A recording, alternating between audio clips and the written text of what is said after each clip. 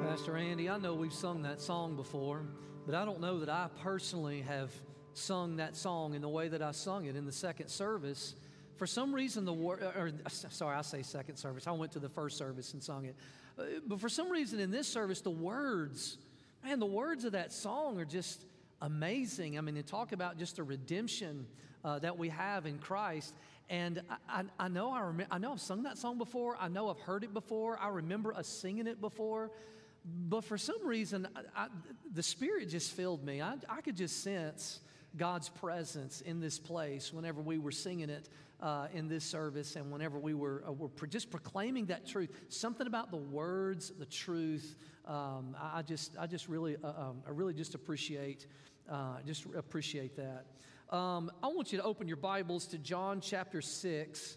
We're going to be looking at a chapter of Scripture that's really important to me personally as we continue in this sermon series entitled Fasting and Feasting. And 2 weeks ago, I spoke about fasting from food.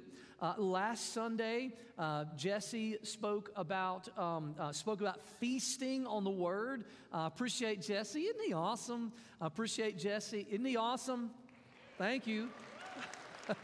Appreciate him and appreciate him preaching that text. It was so hard for me to let him preach that text. I had that one in the hopper for a while, and to let him preach that story was hard. But he did a lot better job than I could have done with it. Today, I want to talk to you about a changing appetite from John chapter 6. This chapter is really important to me personally, and I'm going to explain that more in a moment. But this chapter, the whole chapter, including the miracle of feeding 5,000 people, as well as Jesus proclaiming to be the bread of life. This whole chapter is about how we are to change our appetites away from the things of this world and find satisfaction in a relationship with Jesus alone.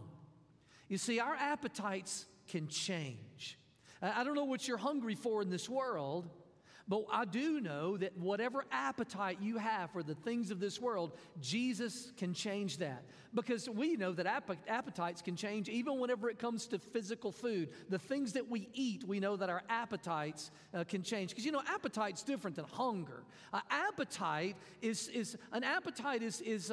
connected to a natural hunger, but hunger has more to do with the fact that there's a hormone in my stomach that tells my brain, hey, it's time to eat. Appetite is what happens whenever I see a slab of bacon. Like, it doesn't matter how full I am, there's something about the smell of bacon that arouses my appetite. Hunger is what is satisfied whenever I eat dinner, okay? Appetite is whenever my stomach is full and I can't even swallow my spit. I'm so full, but I see that chocolate cake and my stomach says, no, you can't do it. And I tell my stomach, I can, and I will.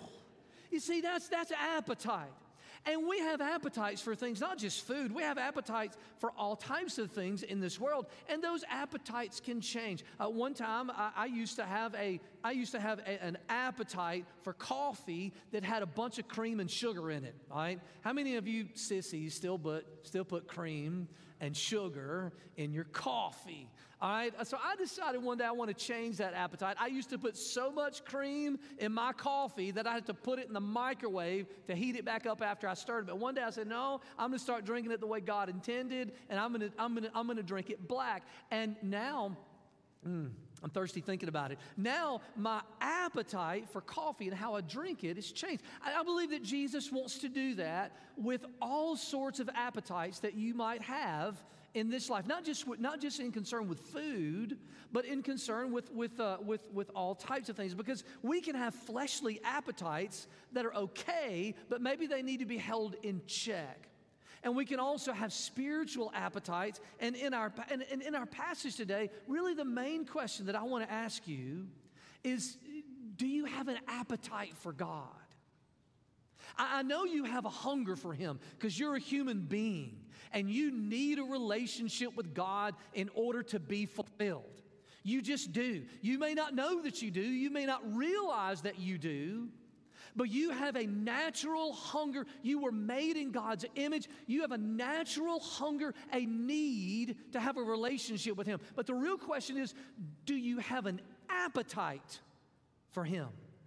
Do you recognize that that hunger and that longing that you have inside of you can only be satisfied by Jesus as the bread of life? And so that's what we see today. We see today Jesus is going to talk about physical hunger and physical bread. He's also going to talk about spiritual appetites and Him being the bread of life, and how we have a true hunger in our souls for Him, and it's just not going to be satisfied by food or any other fleshly appetite that this world has to offer. Jesus promises to satisfy us.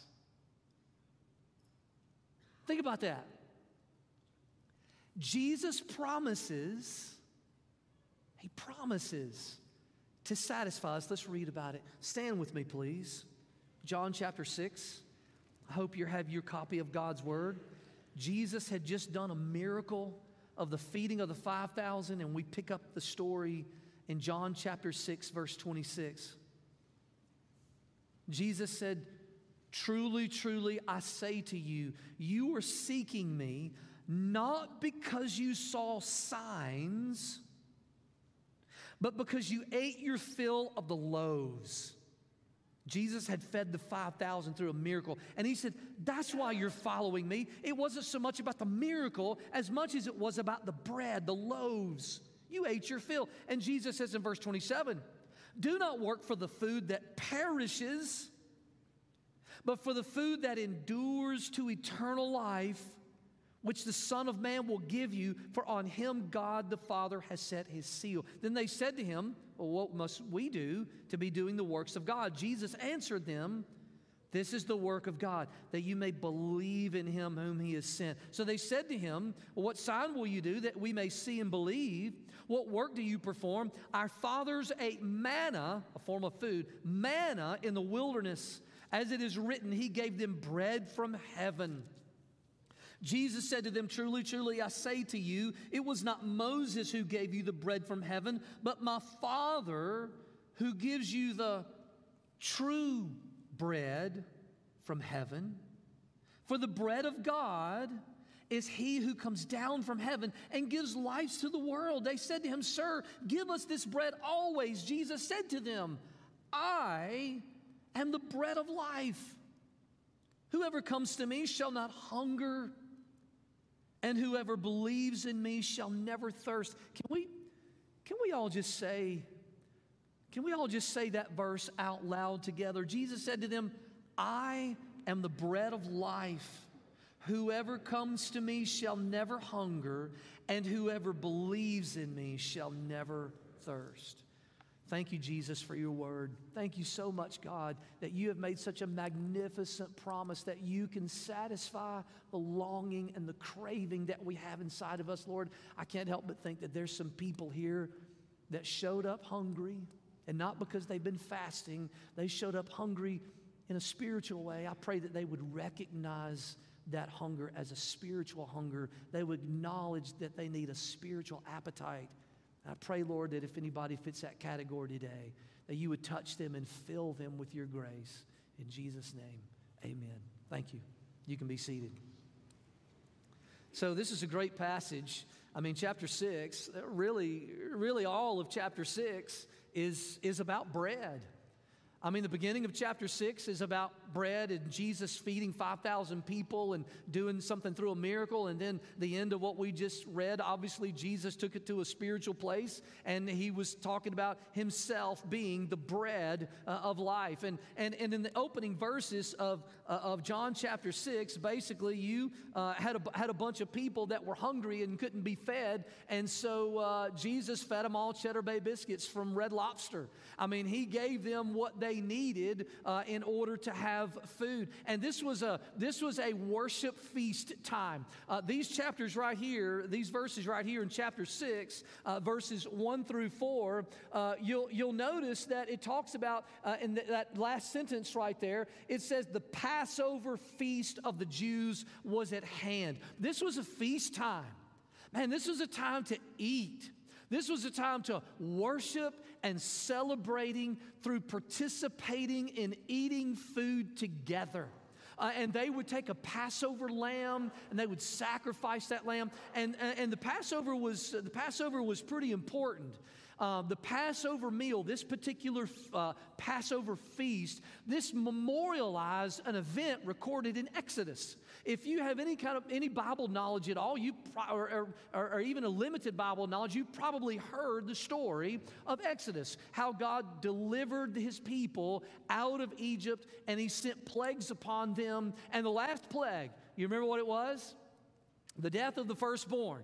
And the Lord told them, said, put some blood on your doorposts, and I'm going to pass over you, or I'll pass by you, and this plague won't come upon you. And this was what this feast memorialized. They ate and they celebrated. And so Jesus, in chapter 6, verse 5, he looked at Philip and he said, where are we going to get bread for all these people? I mean, how are we going to feed everyone? And Philip was like, listen, man, we could take a third of a year's salary and it still wouldn't pay for all of these people even to have a nibble of bread. And so what Jesus does is He does a miracle. John chapter 6, verse 9 through 11, it records this miracle that Jesus did. He basically gets this boy's lunch. I guess he had gone through the drive-thru of Chick-fil-A and he had got him a spicy chicken sandwich with pepper jack, no pickles, combo, waffle fries, and a sweet tea. And so he had him a lunch, and that's all he had. I guess he was more prepared than everyone else. And so what Jesus does, Jesus takes this lunch that's enough to feed one boy, and He turns it into 2,000 large nugget trays, enough to feed 5,000 men. Look, when I say Chick-fil-A nugget tray, that is your cue to say amen. I mean, come on. I mean, Jesus performed an incredible miracle. Look, they all got a free lunch. Really? Sign me up for the free stuff. Sign me up for that, man. Listen, you give me a free lunch, that fulfills two appetites that I have. One, to keep my money. Two, to have my belly filled. Who wouldn't want to follow that guy? A guy that's passing out free stuff and doing all of these things to fulfill their earthly appetites. And so, what did they want to do? Man, they wanted to make Him king. Look at that. John chapter 6, verse 15. They were going to come and they were going to make Him king by force, because anyone who provides free Chick-fil-A deserves political influence. I mean, I'm just saying. I mean, they were going to force Him to rule over him. Think about this. Because He had done a miracle for them, and because He had given them food, and had the potential to wield political power and to do all types of things that would help them. Jesus wasn't interested in that. The Bible tells us that Jesus basically withdrew. He went to a mountain by Himself, spend time with His Father. He had no appetite for worldly power. By the way, I hope you've done that this week. As we've been in a day of 21 days of fasting and prayer. Even if you're not participating in the fasting part, I hope you are. But even if you're not, I hope that you're at least spending time alone with Jesus. especially over these 21 days, praying for our church, praying that we would be people that would pour ourselves out for the kingdom and for His glory. Jesus did that often. If He needed to do it, certainly we need to do it. But here's the question. So they go looking for Him.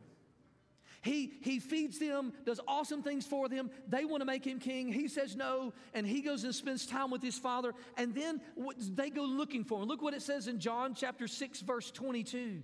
It says that basically the crowd that was left, they knew that Jesus wasn't with the disciples, and they wondered where He was. Well, evidently, other people heard about the free stuff that Jesus was passing out. And so the Bible says that other boats from Tiberias, they also came to that place where Jesus had done this miracle. They couldn't find Him, and so they were seeking to find Jesus. They were seeking Him. That's a good thing, right?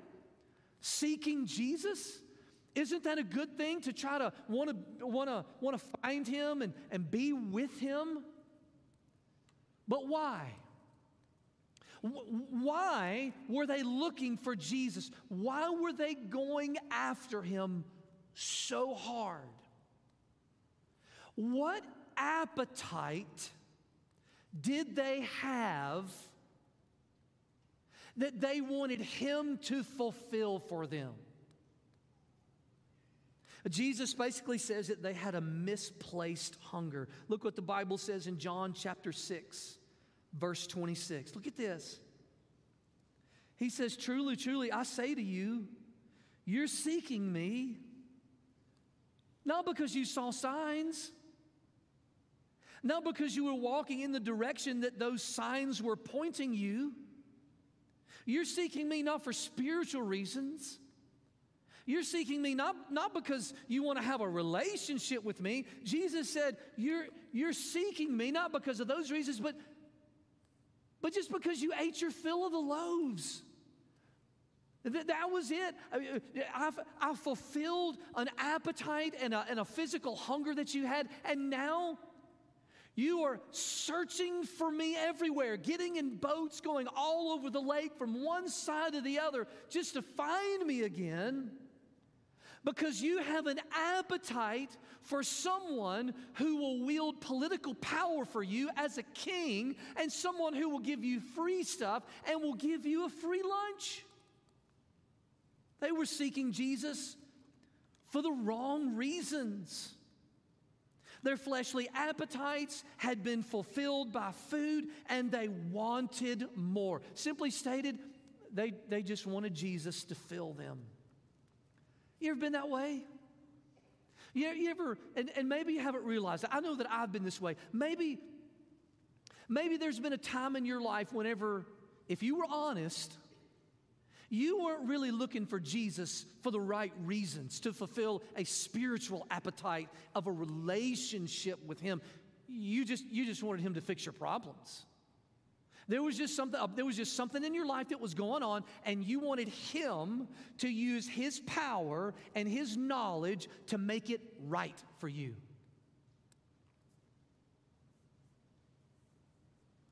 This verse, I just have to be honest with you, this verse has wrecked me. God gave me this verse, and I told you some of this before. Last fall, while I was fasting, I was here one night, and just in this worship center, just praying to the Lord, and I was thinking about this verse and meditating on this verse, and the Lord showed me my sin. He showed me how I've done this, how I've been this crowd of people. I've been one of the people in that crowd, just wanting Jesus to do stuff for me. Wanting Jesus to, I don't know, give me financial security, or give me relational blessings, or give me health, or give me affirmation, or whatever it might be. I could think of a whole list of things that I have gone to Jesus and said, "Lord, I want you to do this for me."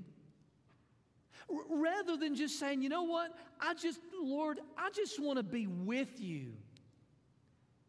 And as the Lord just showed me my sin, I started thinking, I can't be the only one. I know that your people are constantly nagging you over things.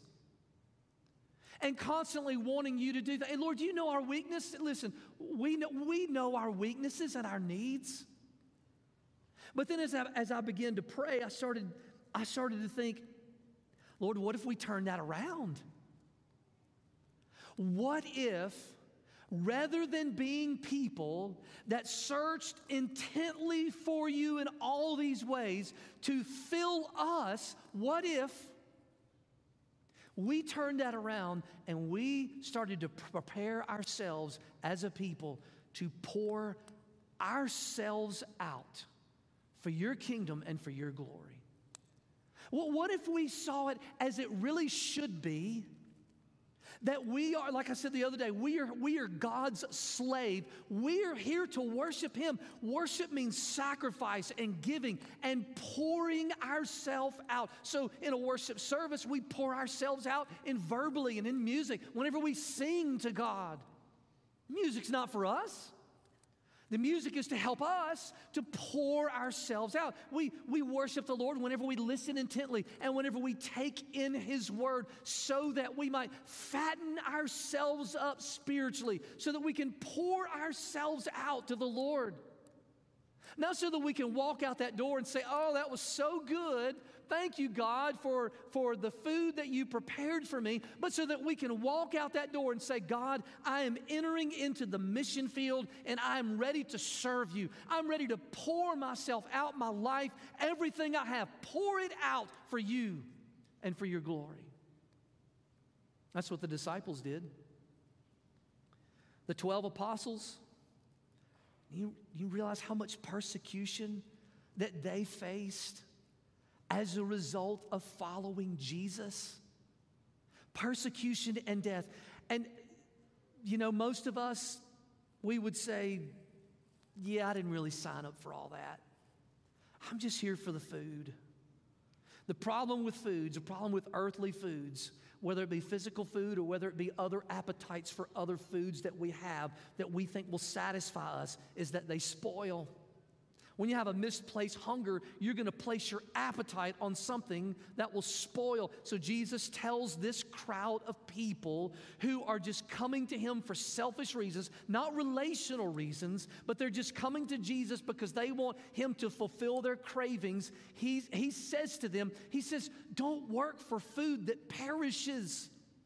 Don't work for food, or don't spend spiritual energy seeking Jesus over trying to get Him to do things for you that perish. He says, rather, but for the food that endures to eternal life.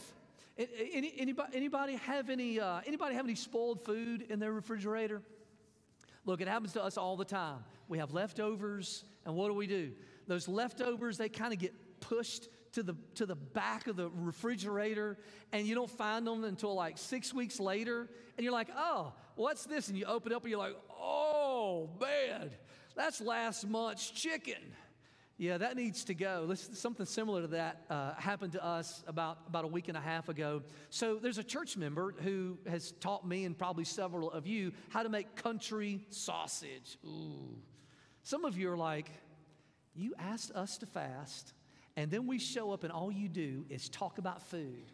Bacon, chocolate, sausage, cruel and unusual punishment. I know. But this particular church member taught me and several of you how to make country sausage. Well, me and another church member decided to do it without that person, see if we could do it by ourselves. And so we did it in our garage. Me and little short Dan Wilbershide back there. And tall Dan Wilbershide. And so we're making this country sausage in my garage, and we use a little 5-gallon bucket as a trash can, right? And when you're messing with sausage, you get it all over your hands, and so you wipe with a towel and you throw it in the bucket, and all the stuff that we were working with, there was a lot of trash that ended up in that bucket. Well, guess what? I forgot about it. So a few days ago, or several days ago, I walk into my garage, and I'm like, ugh. I'm like, what in the world? I had no clue what it was. I'm like, this smells like a dead animal in here. Well, my kids ended up finding it. Actually, I think the dogs ended up finding it, and of course we threw it out. But it's spoiled. All food spoils. Doesn't matter what kind of food it is. Eventually, physical food is going to spoil. It's the same thing for whatever it is in this world, whatever in this life you have an appetite for other than Jesus, eventually it's going to spoil. Eventually it won't satisfy you like it did before. And there's other food, that we have appetites for things sometimes other than physical food. And we can put them in 4 categories: power, pleasure, possession, position.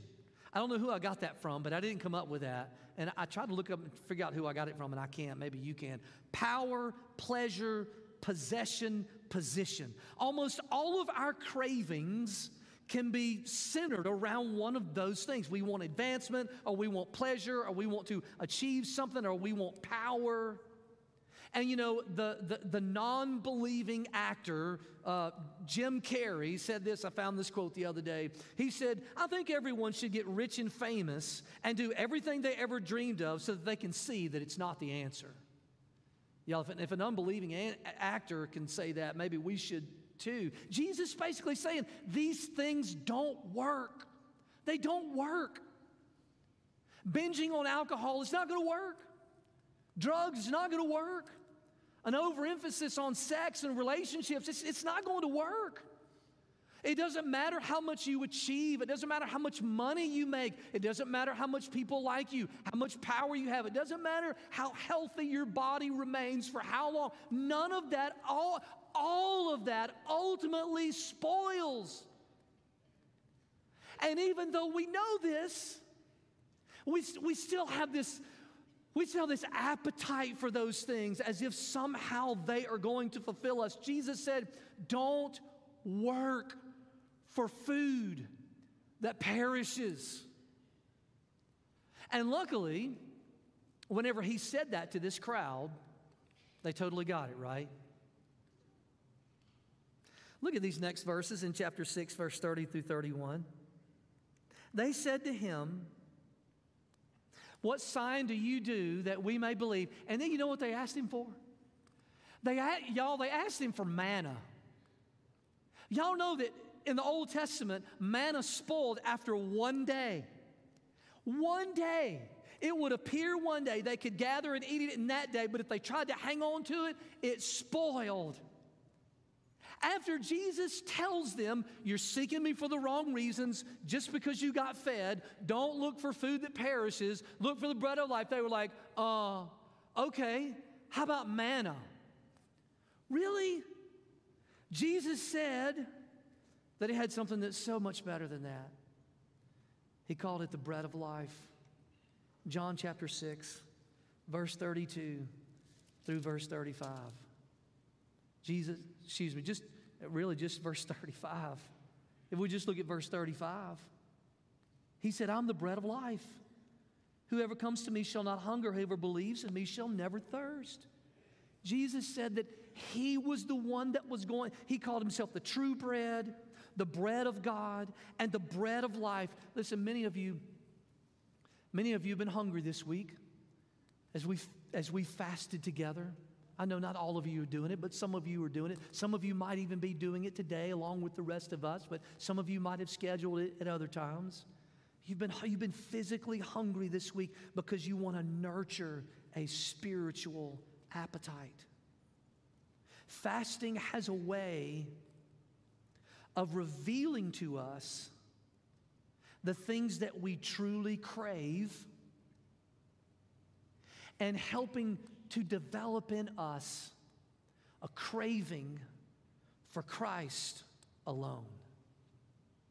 Jesus said that he personally was the food that they needed, and that we must crave him. Can you imagine what if you were able to rid yourself of all worldly cravings, and your craving and your desires and your yearning for Christ was magnified above every other desire that you had? What if you actually fulfilled in your life and in the way that you lived the first and greatest commandment, to love the Lord with all your heart and with all your soul and with all your mind and with all your strength? What if you were actually able to fulfill that first commandment in Exodus 20, to have no other gods before him? How much would your life change if you truly craved Jesus above everything else? Next week, I hope you have plans to be here next week. Next week, I'm going to continue further in John chapter 6. And we're going to learn more about what it means to have Jesus as the bread of life. And we're going to read some of the most provocative statements Jesus has ever made. He's going to tell them, after he had fed them bread, physical bread, proclaimed himself to be the bread of life, then he's going to tell them to eat his flesh and drink his blood.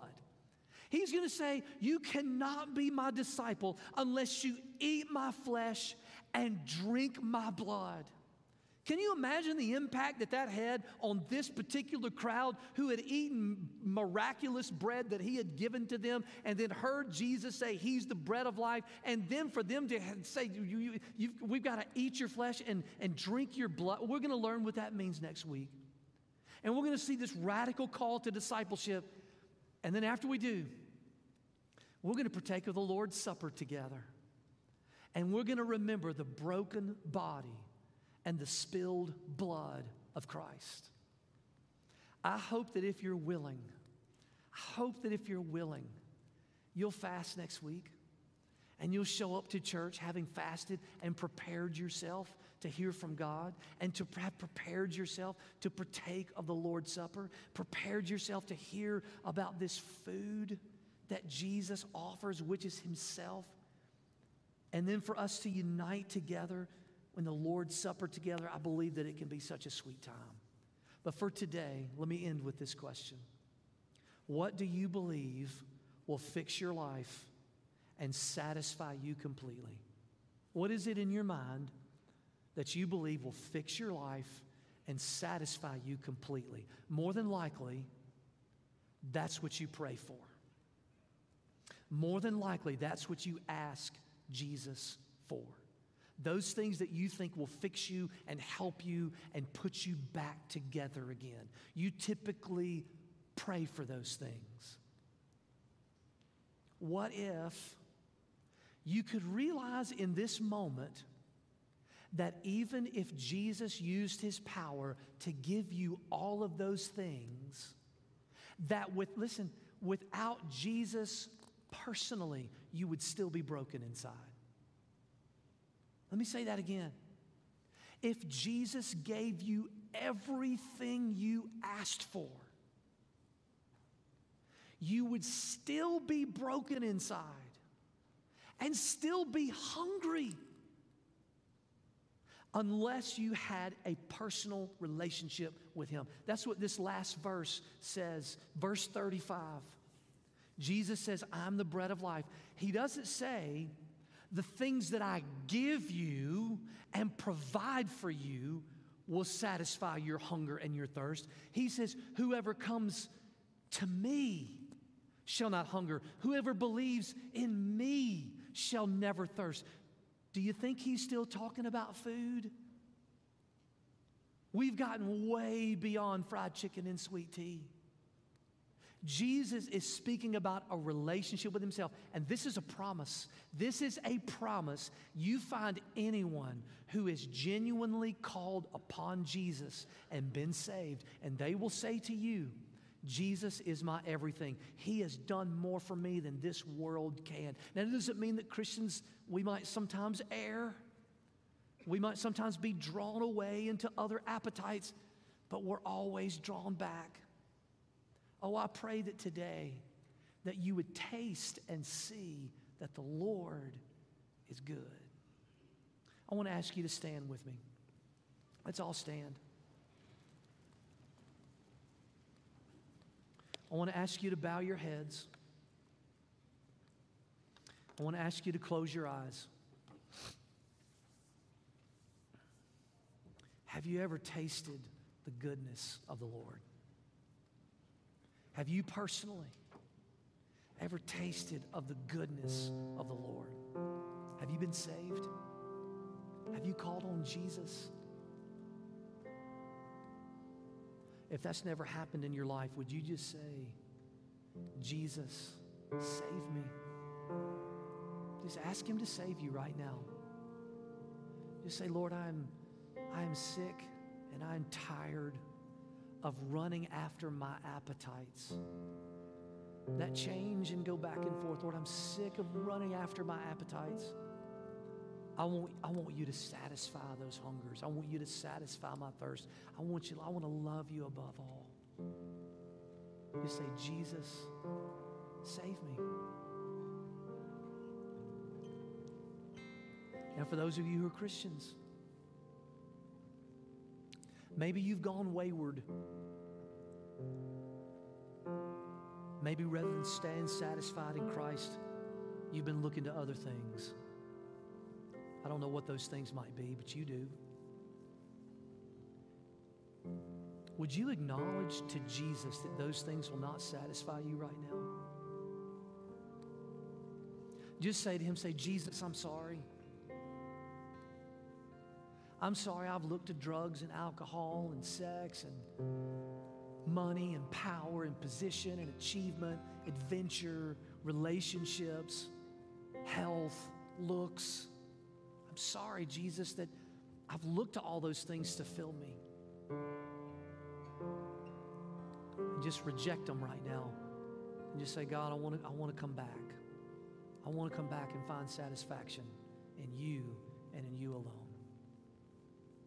Listen, if you want to come to the altar and kneel and pray during this time, as we do every Sunday, we invite you to do that. Just take that appetite that you shouldn't have, just take it and just lay it on the altar before God. And you spend a few moments in prayer, and then we'll sing.